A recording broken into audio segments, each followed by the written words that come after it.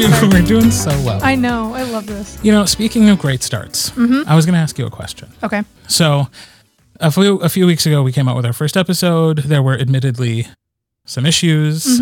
There were some issues with the second episode that hopefully the audience never finds out about. Great. Hopefully they are unaware. This is our secret. That anything happened. And we fixed it for them. But it got me thinking about like sometimes how creative people can struggle to get started with something because they want it to be perfect right away. Oh, yeah. Is that an issue for you like it is for me? Big time. Yeah, I have a really hard time with that, especially with first drafts. Like they're notoriously supposed to be terrible.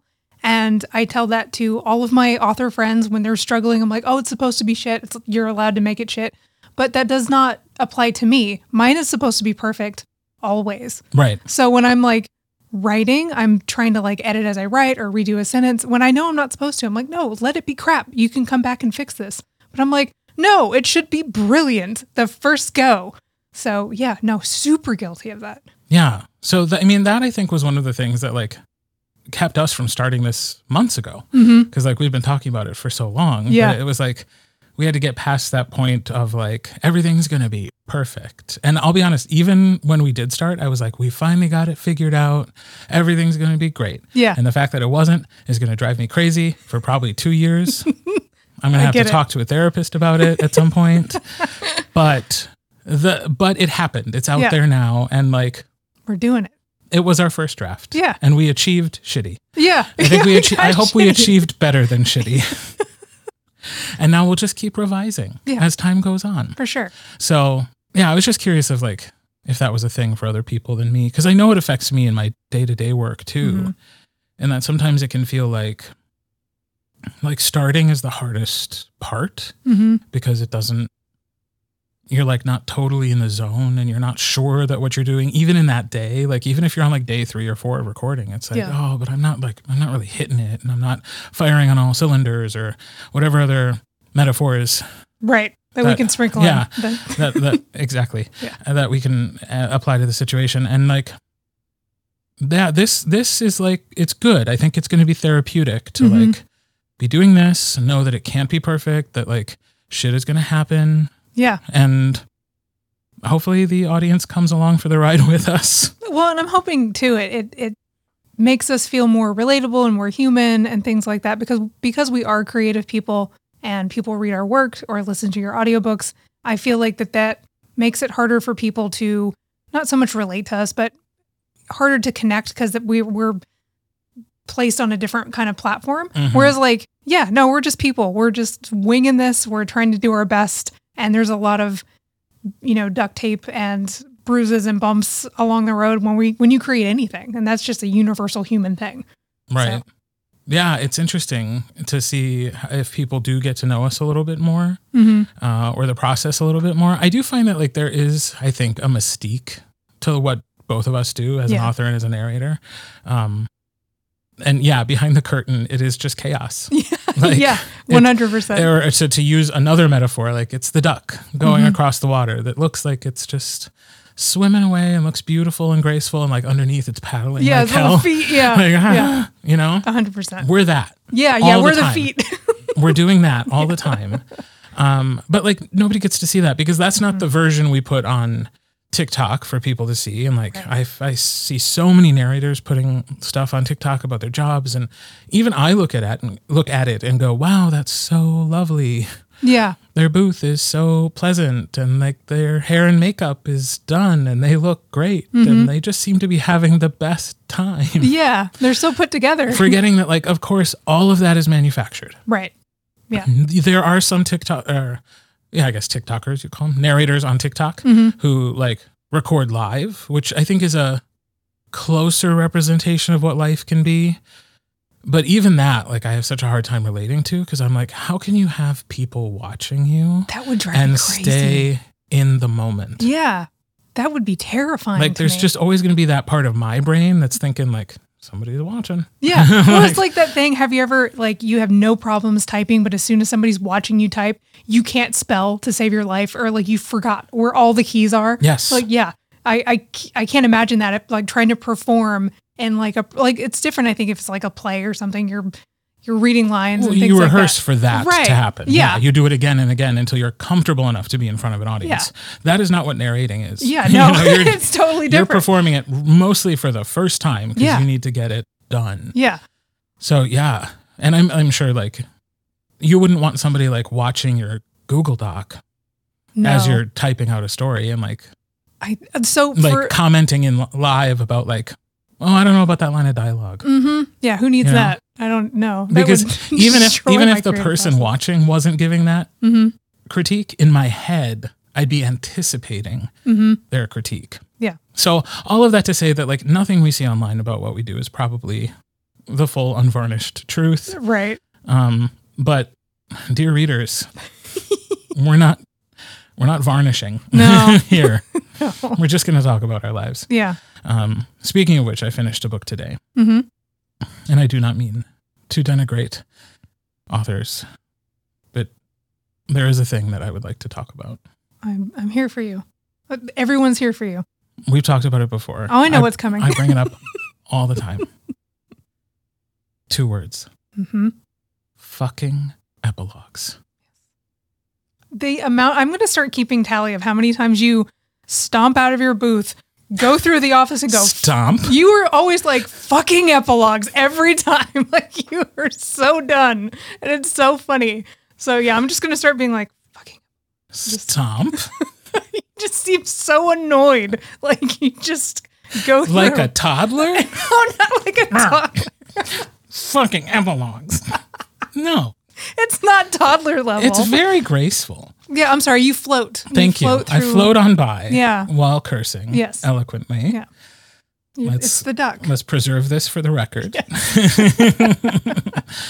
Yeah, it's just, and again, like not to denigrate the authors, not to denigrate the readers who love that part of the story. Of course. But if you are in my position and this is your job, and you've gotten all the way to the end of a thing you're supposed to do, and then your boss was like, actually, I'm going to tack on this one little thing. Yeah. And then you also have to do that. So you're not done yet. Yeah. Oh, like, were you on your way out? Are you done for the day? Actually, no, you're not. And like, that's what it feels like because you've worked the story arc and the arc is finished. Yeah. And you're like, I'm done. Except I'm not. Yeah. And that's when I get out of my booth because I always have to get out of my booth. Yeah. And I have to walk through the office and just be like, fucking epilogues. So that's my rant about epilogues. I know I'm not convincing anyone to stop writing them. I write them in my books and I'm always like, sorry. I always would have put like a secret note somewhere in there being like, sorry, Kurt, because you're eventually going to read this. Yeah. Yeah, I know. They're like they're a part of the universe. Yeah. They are a part of romance. It's the happily ever after, but then we want to know what happened. Yeah, it's a nice little like, not bow on top, but like, I don't know, extra little treat at the very end. It's icing on the cake. There you go. You know, like it confirms for the people who might be nervous about it that like, no. Everyone's happy. Yes, like that. It really did work out. It wasn't just like a blissful 2 months and then they fought about what kind of dish soap to use and that was it. Yeah, although that would be kind of funny, like to go into like an epilogue where it's been like 3 or 5 years into the relationship and they're having like one of those established couples argument about something ridiculous. Like, I might have to do that. You know what? That would actually, that might be an epilogue that I'd be happy to read. Okay. But for the most part, I'm just admitting it. Yeah. I get to that point in almost every book and I'm just like, yeah. All right, here we go. Also, sometimes it is years later and often I would say like if the characters are young adults in the main book and they've aged 5 years, like there's this part of me that's like, do I need to age up their voices? Oh. And I will admit that's one of the things that over the years I have let go of trying to be that like, okay, they'd be this much more gravelly 5 years later. Yeah. It doesn't matter. Stop that. Yeah. Stop that. I appreciate that like thought though. Like that's a good point, but yeah, I think probably not necessary. Yeah. You just gotta let people's voices be what they are. Yeah. As long as they're in their early 20s, by the time the first part of the book ends, the epilogue is a few years later, it's fine. Yeah. They were already adults. Right. So. Right. That tracks. Yeah. Yeah. And I think part of that is like, the very first book I ever did was Wolfsong, where one of the main characters starts at 10 years old. Yeah. And eventually at the end of the series is in his 20s. And so like there did have to be growth and change. Yeah. But yeah, over the years, I've told myself I was being ridiculous and I just needed to record the damn epilogue. Yeah. And give these characters their happily ever after later. Yeah. You know? They're later ever after. They're later ever after. Sure. So yeah. So what are you working on? So I am still working on Dallas's book. That's going to be like my default answer for a hot minute. But I actually got a good idea for like some relic shorts. So when I'm not in the mood to do chaotic necromancers with vampires and stuff, I'm doing little relic side stories. So amazing. Yeah. So like just like flash fiction, fun stuff, because at this point, the core series is like wrapped up. Like I've got some other ideas for later things, but this is going to be just like slice of life fun stuff. So I was like, I'm just going to write this like for fighting fun. Over the dishes. Yeah, exactly. Maybe. Yeah. Yeah. Fun little arguments about them things. So What would happen if people who could turn into dinosaurs got really upset about the dishes? I think they would just eat the dishes. Be like, I'll solve this. It just, yeah. Go buy some new dishes. Deal with it. Yeah. Well, that's fun. Yeah, it's kind of That'll be cathartic. great. Yeah, it's been fun. I like set Dallas aside last night and just wrote for like an hour of just nonsense, and it was just good. It's fun. It's like I'll probably not use what I wrote so far because it's just goofy, but it was just fun to be in that like creative space within that universe because it's so easy to slip into. Yeah. So, is it good to take a creative detour like that sometimes? It is for me. I really like especially if I'm writing something dense, like a very world building heavy series like the Wild Contracts, being able to step aside and just do something either just for me or in a totally different universe with a different voice, kind of like a palate cleanser kind of thing. So I can go back into it with a fresh perspective, or I don't burn myself out. So, yeah, I wish I could do that, but no. Yeah. No. Yeah, I think I'm not going to be like, I'll go record part of this other book and then come back. No, that's not how it would work. Yeah, it would probably throw so many things off. Yeah, exactly. Yeah. So, well, I look forward to hearing more about those. Where might people have access to these special relic shorts? I don't know yet. I mean, we've got some avenues of places I can sprinkle them in coming up soon-ish. I wonder. All right. Well, so as we continue on our rolling out the Patreon tour, in every podcast, we're sprinkling some more information. We're about to sprinkle some more. Yes. Including, we have a launch date picked out. Look at us. Much in the theme of like just starting, even if it's not perfect. That's what we've decided we need to do. Yep. Otherwise, we'll procrastinate until it never happens. Yes, So, we will. So we have decided we are going to launch the Patreon next Friday. Yes. That is September 15th. You will be able to subscribe officially. And there are going to be 2 tiers. Would you like to talk about the tiers? Yes. So we've got a base tier that's going to be $5. So that's jumping on to support the podcast. You get access to our bonus episodes that we're going to be doing, as well as, of course, helping us make the podcast better. But then we also have a $10 tier, which makes it to where you can access future awesome audiobooks that will be coming out that Kurt will be recording. Yeah, at least for now. Yeah. It'd be cool if maybe someday we could like hire other narrators to narrate cool. for us or like co-narrate with them too. But yes, for now, it is going to be Kurt Graves Productions. Yes, exactly. Present. Yes. Yeah. For these audiobooks.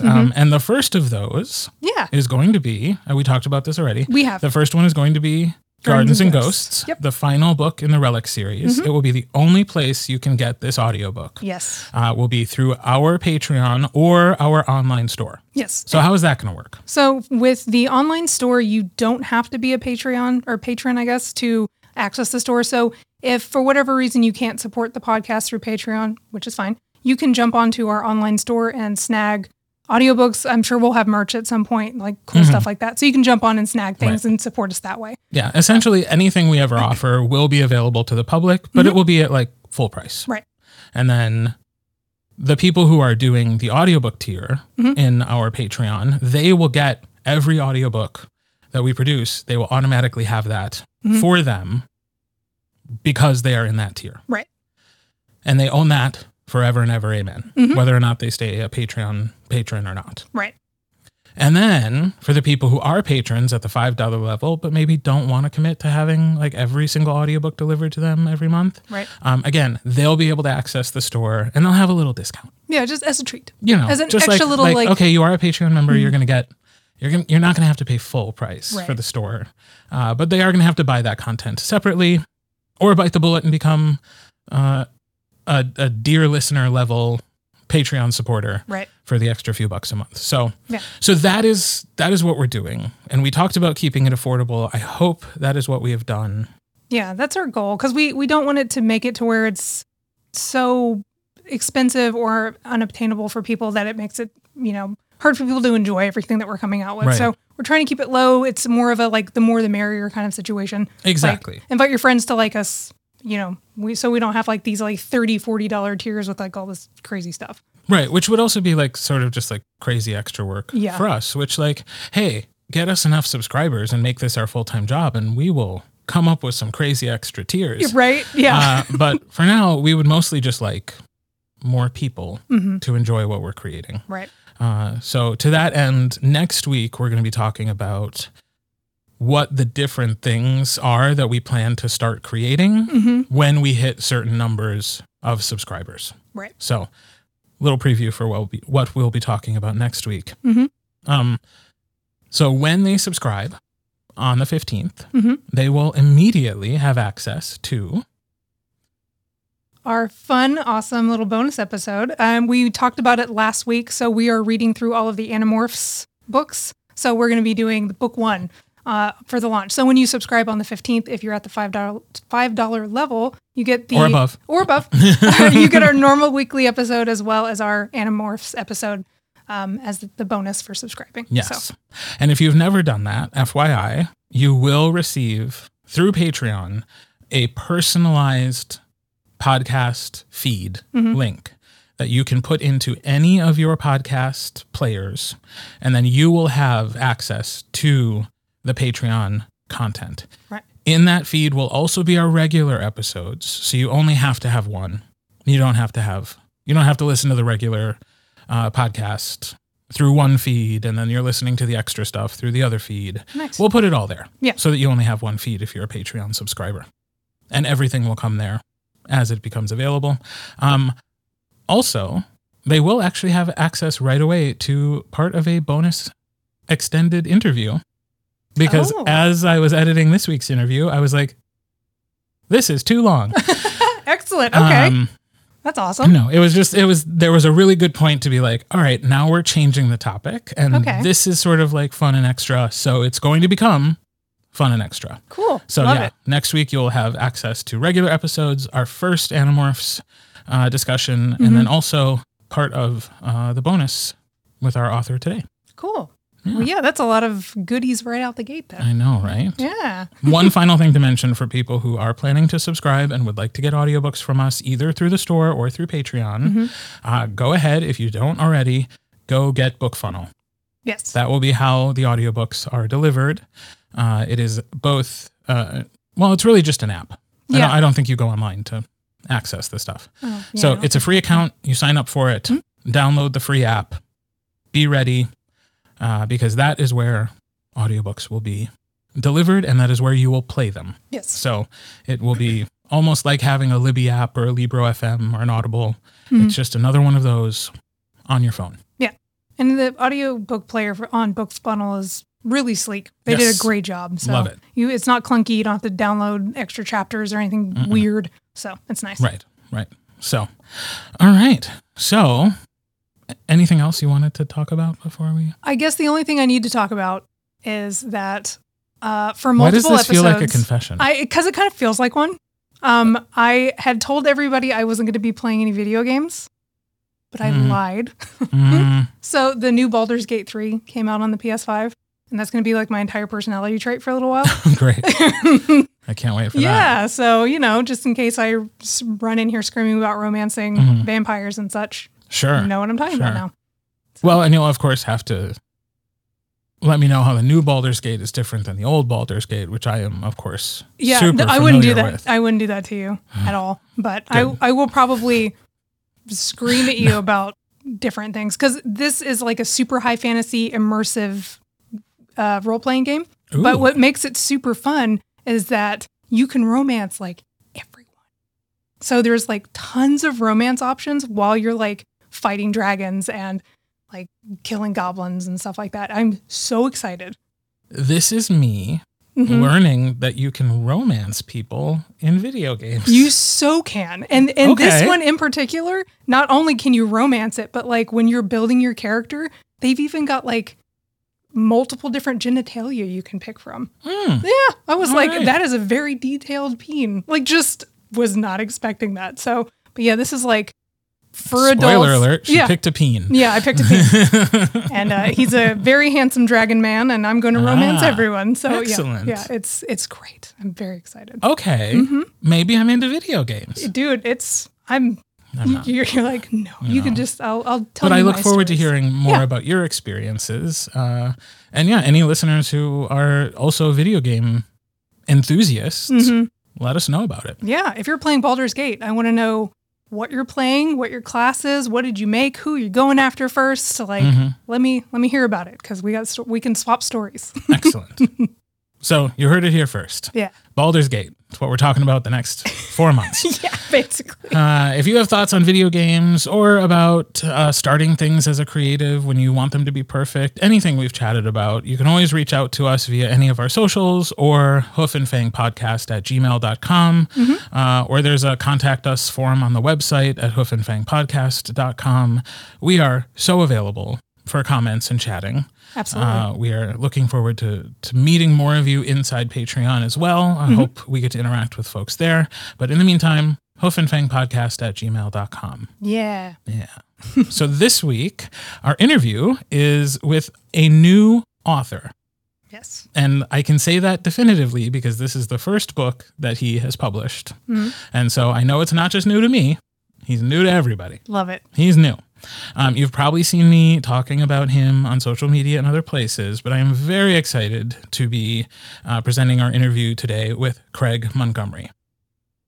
Craig has always been drawn to the fantastical. Whether it's sword and sorcery, superheroes, or faraway galaxies, he's along for the ride. Happily ever after preferred. He recently moved to the Bay Area with his husband and their 2 cats, where he tries to spend as much time with trees as he can. Cannot relate, Craig. Don't like going outside. I like going outside sometimes in very nice weather, and I don't like camping. So I'll walk through nature, but then I want to go home. You know how I love nature? From like inside? Through a window. Through a window, Yeah, it looks great from the inside. But yeah, so whether you're walking through nature or just observing it from indoors, enjoy our interview with author Craig Montgomery.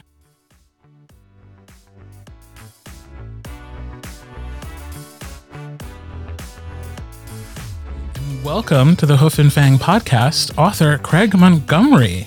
Hello. Thanks so much It's for so having nice me. to have you here. Yeah, this is exciting. I'm especially excited to chat with you because I'm going to be narrating your book. Yeah. In fact, maybe when people are hearing this, it's already out. I don't know. We'll find out. Who knows? Maybe I have narrated it in podcast land. But as we are recording this, I'm still prepping it. So we get to have a chat about a book that I actually have had the chance to read most of. And I think it's pretty interesting how we got connected, which we'll get into. But before that, can you just kind of tell us, like, who is Craig Montgomery and how did you become an author? Oh, okay. Yeah, so I'm originally from Louisiana, so born and bred in the Cajun heartland. And I guess becoming an author was like a really weird journey for me. I actually remembered this recently when I was talking to a friend. I started writing in like 6th grade. I wrote like a little story and I illustrated it actually. It was like about a magical raccoon who befriended a wizard and they went on like an adventure into the clouds. It was cute, I guess. But I wrote it for my 6th grade English teacher because she like taught me how to enjoy reading, because previously I'd only done it as like a utilitarian thing. And so I wrote it for her. I was going to give it to her for Christmas. And it was like the Friday before Christmas break, and she had taken the day off. So we had a substitute teacher. But I guess like quick side note, I was homeschooled until 6th grade. So this was my first year of like public school education. So I didn't really understand how a lot of things functioned. So I went up to the substitute teacher and I handed over this story that I had written for my actual teacher. And I was like, I really want her to have this for Christmas, and I won't see her until the break. Can you give it to her? She was like, well, she's not here. And I was like, maybe just leave it and she can like get it before, not really understanding she was like not there. And then I never, ever heard or saw anything about that story ever again. Oh, no. Yeah. This is not the heartwarming story I thought we were getting. My heart hurts now. It does get better. So, yeah, I truly to this day don't know if she ever received that story, if she thought it was silly and just like decided not to say anything. I don't know. I don't know what happened. But it really put me off of the idea. Like I took it to heart that she was like, I don't know. And I was like too shy and embarrassed to say anything to her, to ask if she ever received it. So I just kind of like let it go. But the thought of writing stayed in the back of my head because like I had enjoyed that and I wanted to do it. And then actually I didn't really touch it again, like writing at all, until I was graduating from college and grew up in the South, very religious, was still closeted, and I was dating a girl. It was actually like my last girlfriend, who I was very honest with her before we started dating that I was attracted to men, but I was like trying to work on it because I was in that space. Yeah. And she decided to like try a relationship with me. It was very consensual. But I mentioned to her that I was interested in writing, and she was like, well, just do it. Like, just try. And something about the way she phrased, the way she said that, I was like, oh yeah, I get to give myself permission. No one has to like tell me I can be a writer. And so then, yeah, I wrote a book and it was bad. And then I wrote another book and it was a little bit better. And then I wrote another book and it was, it had some promise. Yeah. So it's definitely been a failure to success situation. So what book are we on? What A Circle of Stars This is book 4. This is the 4th like completed manuscript. And the first one that I'm actually like, I mean, I'm very proud of it. And I think it's a good story. It is. Yeah, Let's say that definitively. You. It's a good story. It's a lot of fun. I wouldn't have reached out if it wasn't. So what was like, how did we get to this storyline? Like, what was your inspiration? Have you always been writing in this fantasy realm, or was this like, oh, I'm going to do this now? Yeah, everything I've written so far has been fantasy. That's always been the genre I lean in. The thing that really attracts me to story is being able to play with magic and like breaking the rules of reality. I think that's really fun. So when I was sitting down to like, I was like, I am going to crack the code. I'm going to write a book and it's going to work. And I was sitting down to try and like brainstorm what it was going to be about. I was actually learning how to read tarot cards at the time. And so I was on family vacation with my husband's family. They go away to a lake every summer. So I brought my tarot cards with me. There was quiet solitude and a lake outside the window. And I did like a Celtic cross, which is one of the kind of basic formats of reading tarot cards. And that's actually how I found Casper, was reading that tarot card. And I think because I was in that space of like tarot, and tarot's really linked with astrology, I just like, it was in my brain. So once I had Casper, who's the main character of the book, I started like thinking about what world was going to go on and how the magic was going to be. And just kind of like stumbled into creating a magic system around astrology.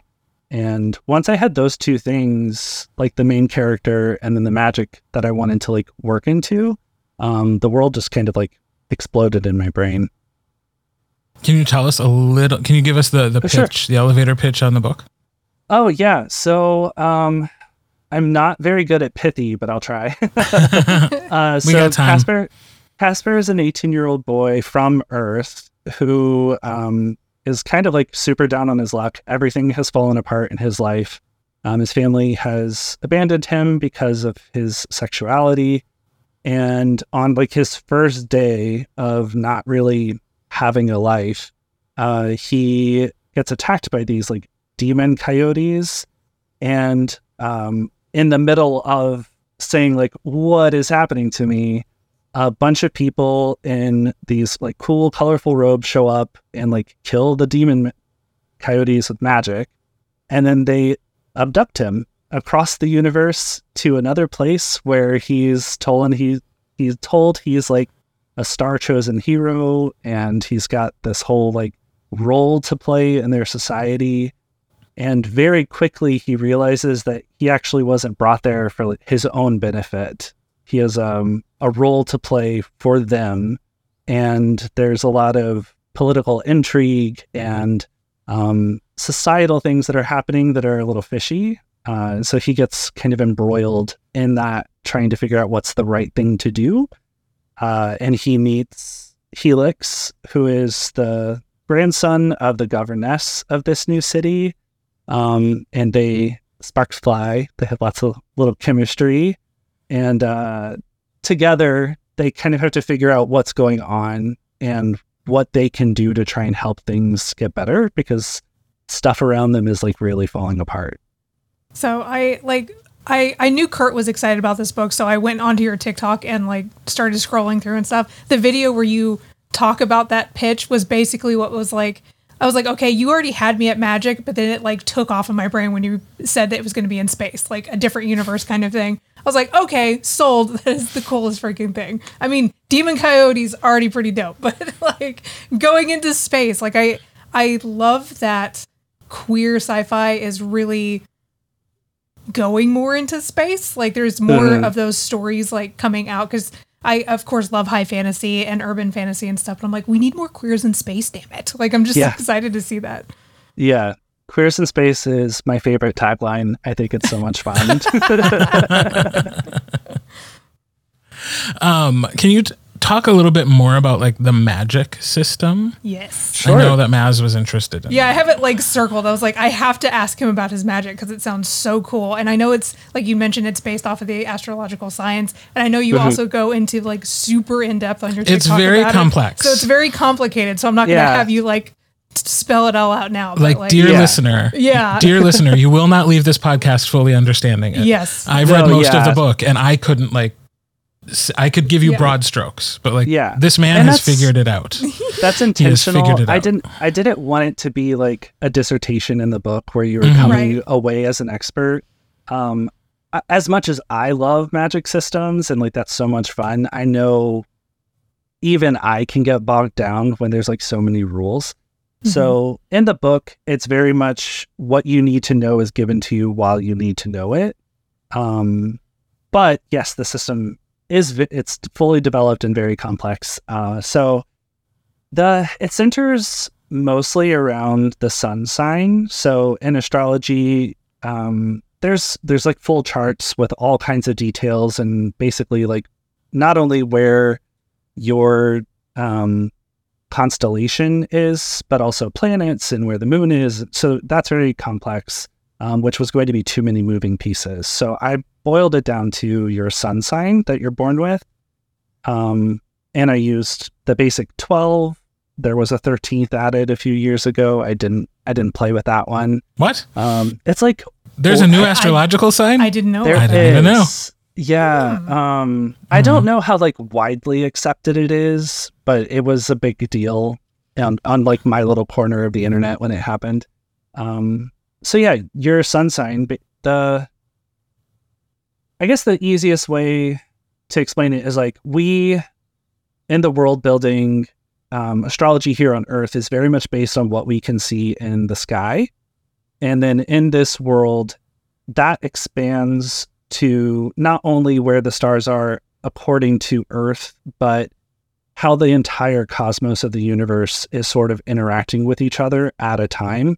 So just to kind of make it make sense that people across the universe have like the same 12 formulations.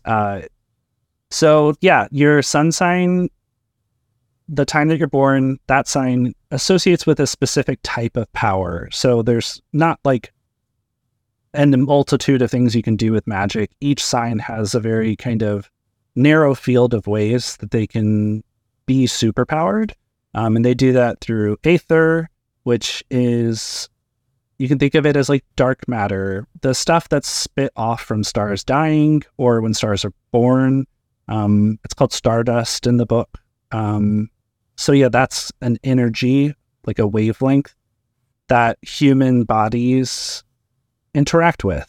And the reason these humans are on the other side of the universe is because it's near a celestial nebula where a lot of stars are born and die. And there's more of that aether to be able to do stronger magic. So yeah, I think that's kind of the nesting for the magic and how it works. I think that's probably the best way to talk about it. And can I just say, like, one of the things that I find really cool about the way you've set this up is that, like, these people used to exist on Earth. It basically is like the ancient Greeks who like looked to the stars.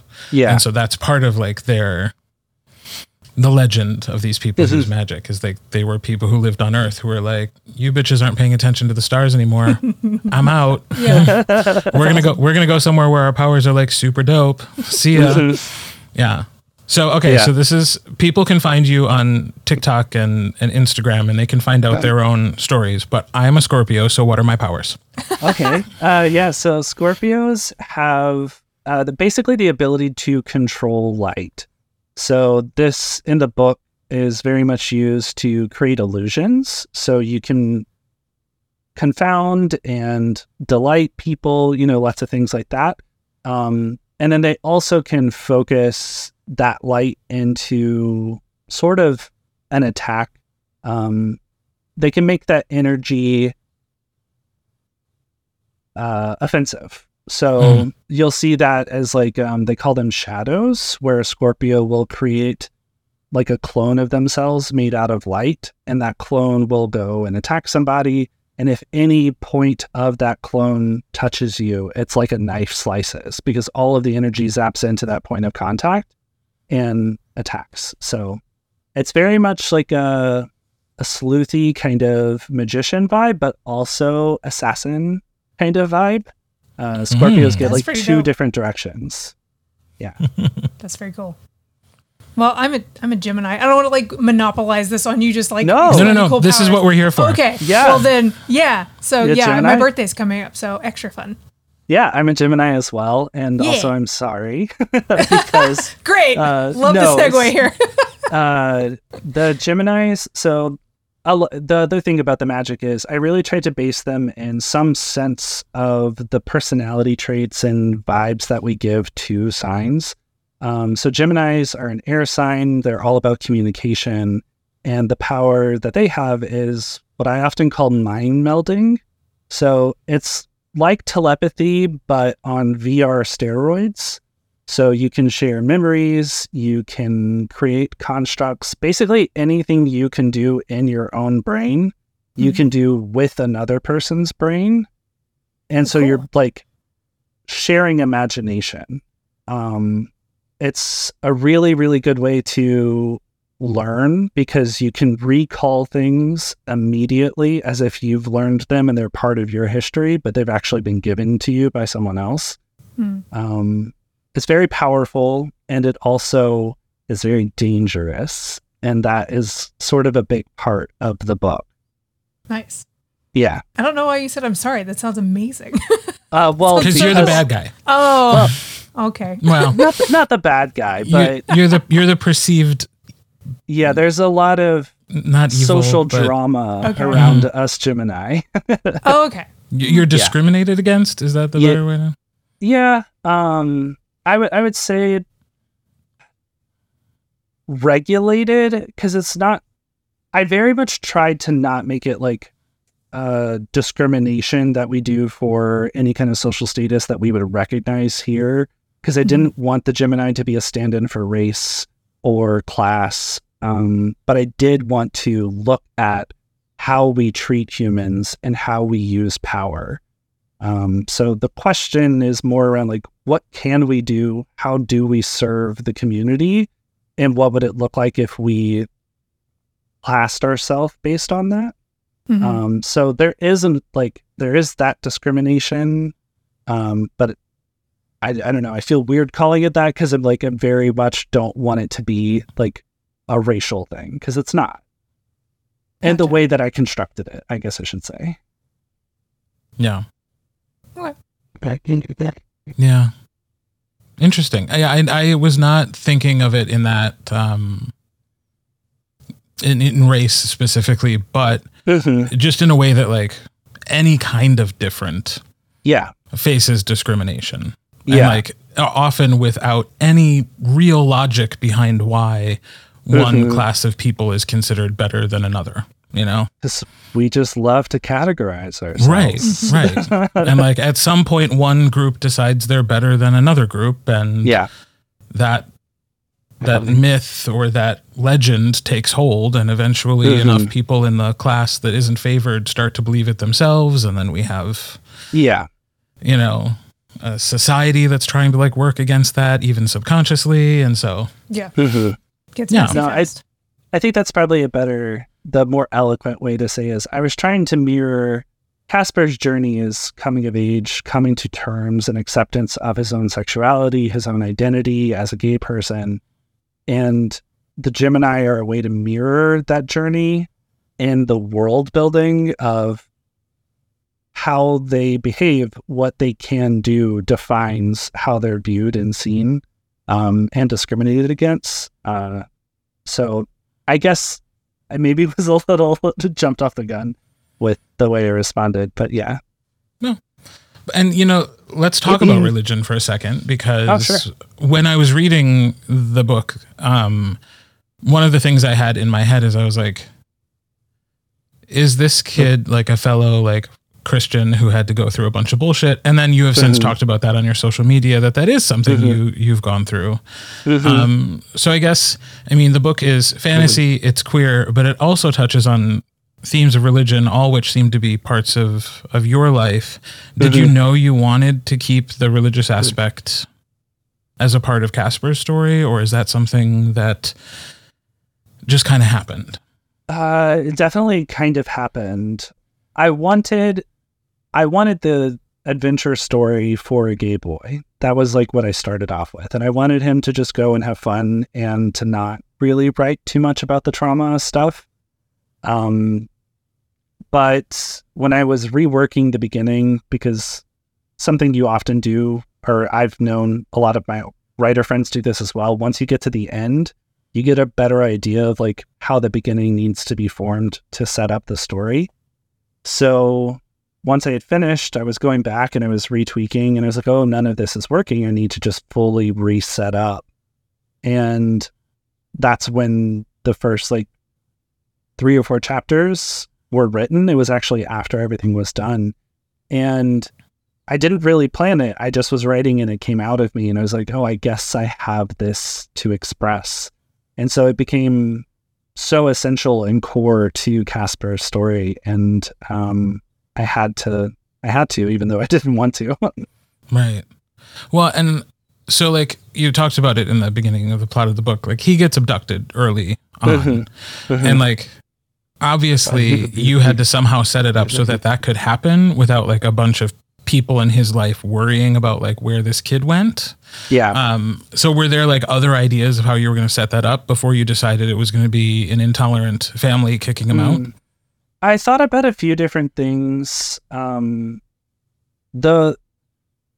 trying to wonder like how much I can say without giving away too much of like how the story ends up. But yes, I guess I did consider other things that he could have gone through. But something that was really sticking with me is I feel like it's such a quintessential part of the queer experience to have that feeling of having to leave your nest, the one that you were given, and build your own. And because I wanted this to be Casper's story about that, I wanted to make sure that was included, in that I didn't lose my family necessarily. My parents have always been very supportive, even if they've been not very understanding at some points. But now, currently in my life, I have a good relationship with them and I'm very grateful for it. But I still very much identify with that experience of like, I built my life on my own without that support system, even if I still have a relationship with my family. And that is not something I feel like I've been able to experience in the fantasy adventure story, is that character going through that and then building their life. And I wanted that. For myself. So, you write for yourself before you write for other people. And this is the story I wish I could pick up off a shelf and read and like see that piece of myself in. So I had considered maybe his family being supportive, or just a lot of different ways you can go about it. But once I was looking at what I wanted Casper to achieve, it was important for him to have that facet of queerness, that piece of that story, for the end to make sense, for it to really feel like he's getting the reward he deserves. Yeah.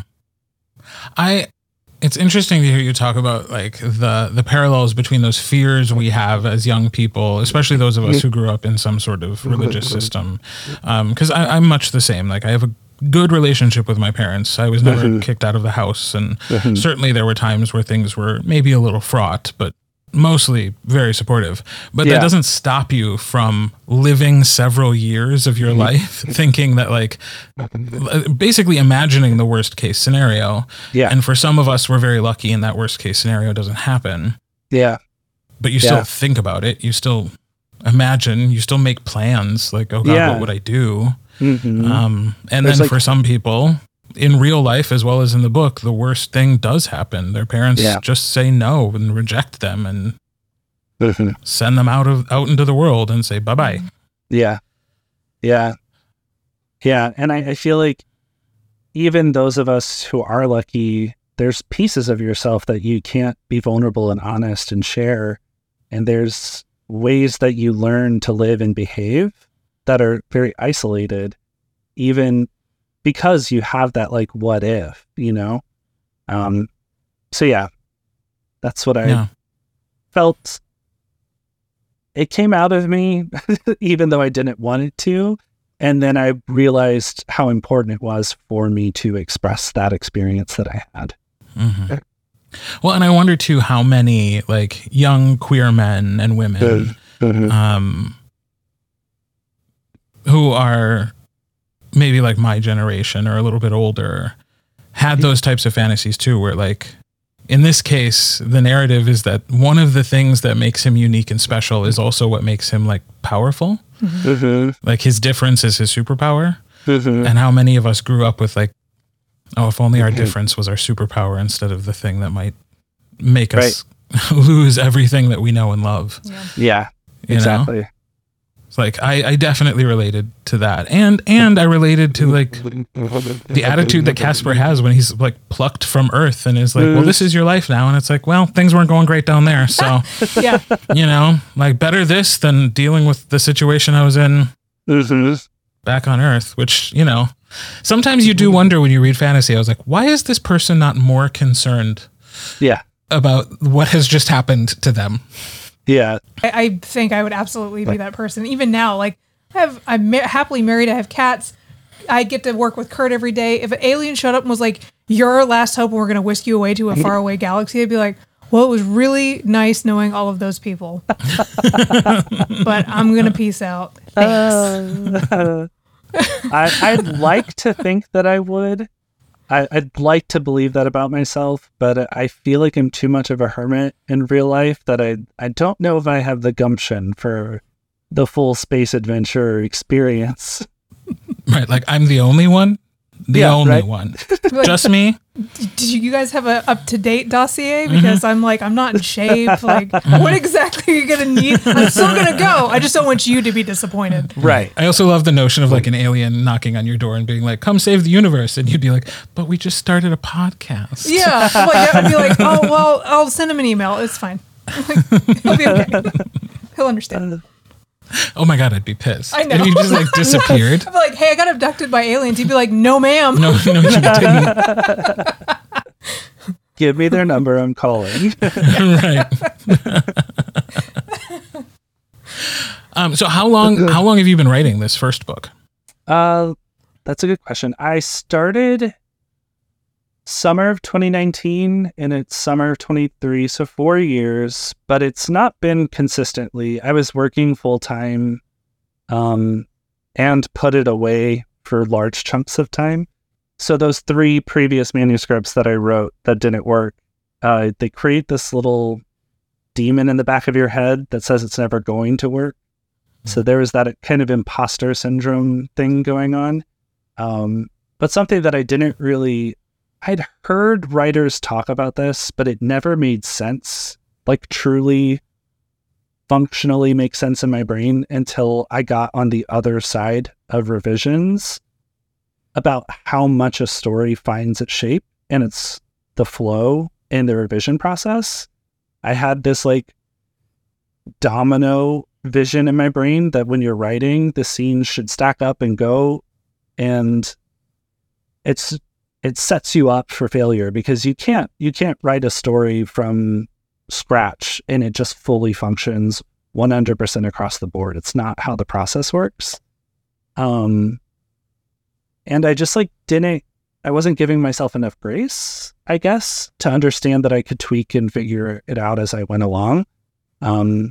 So that good old Christian perfectionism was still in the back of my brain, making it difficult. So I really made it a lot harder than it needed to be to polish this manuscript after I had finished it. And that's where a lot of the time came from.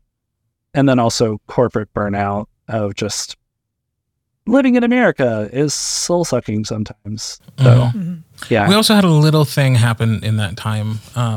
Yeah, God, What was it that happened in 2020?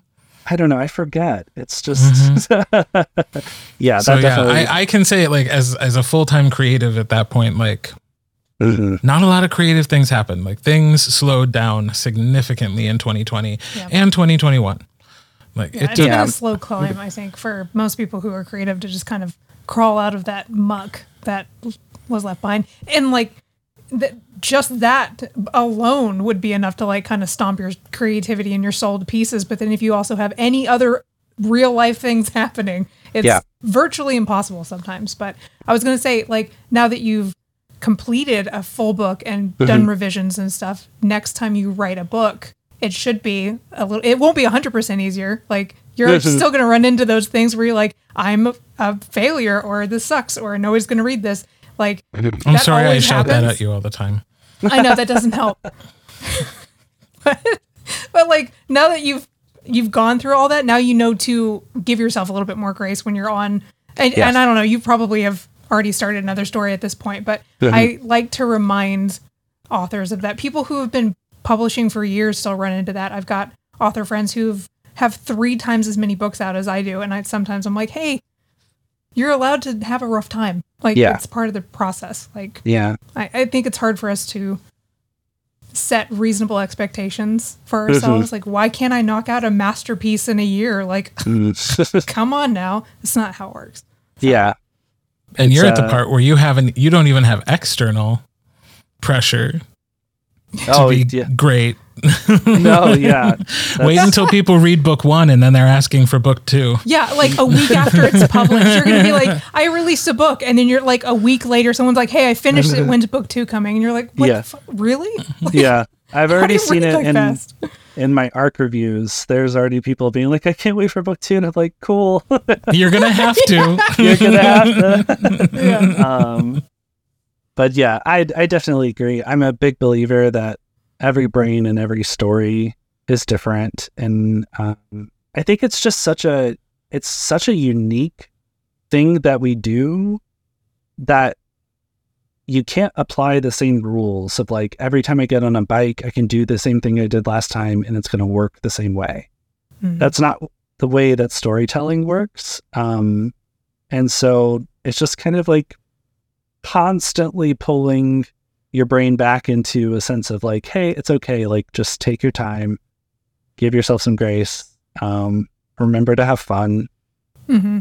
Yeah. That's a big one. I need that like above my keyboard at all times, being like, hey, you want to do this? You're actually having a good time. Can you remember that? Because right now it doesn't feel like it.